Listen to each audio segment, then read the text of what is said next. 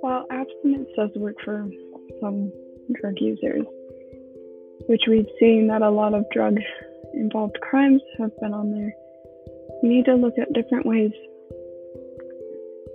to better it, to better our rehabilitation inside these prisons. For one example, according to the American Addiction Centers, there's many different ways for therapy, such as cognitive behavioral therapy, and which can be applied in the treatment of many different types of problematic substance use. People treated with CBT techniques learn to recognize and change their maladaptive behaviors. CBT can help people with coping skills, with identifying risky situations, what to do about them, and with preventing a relapse.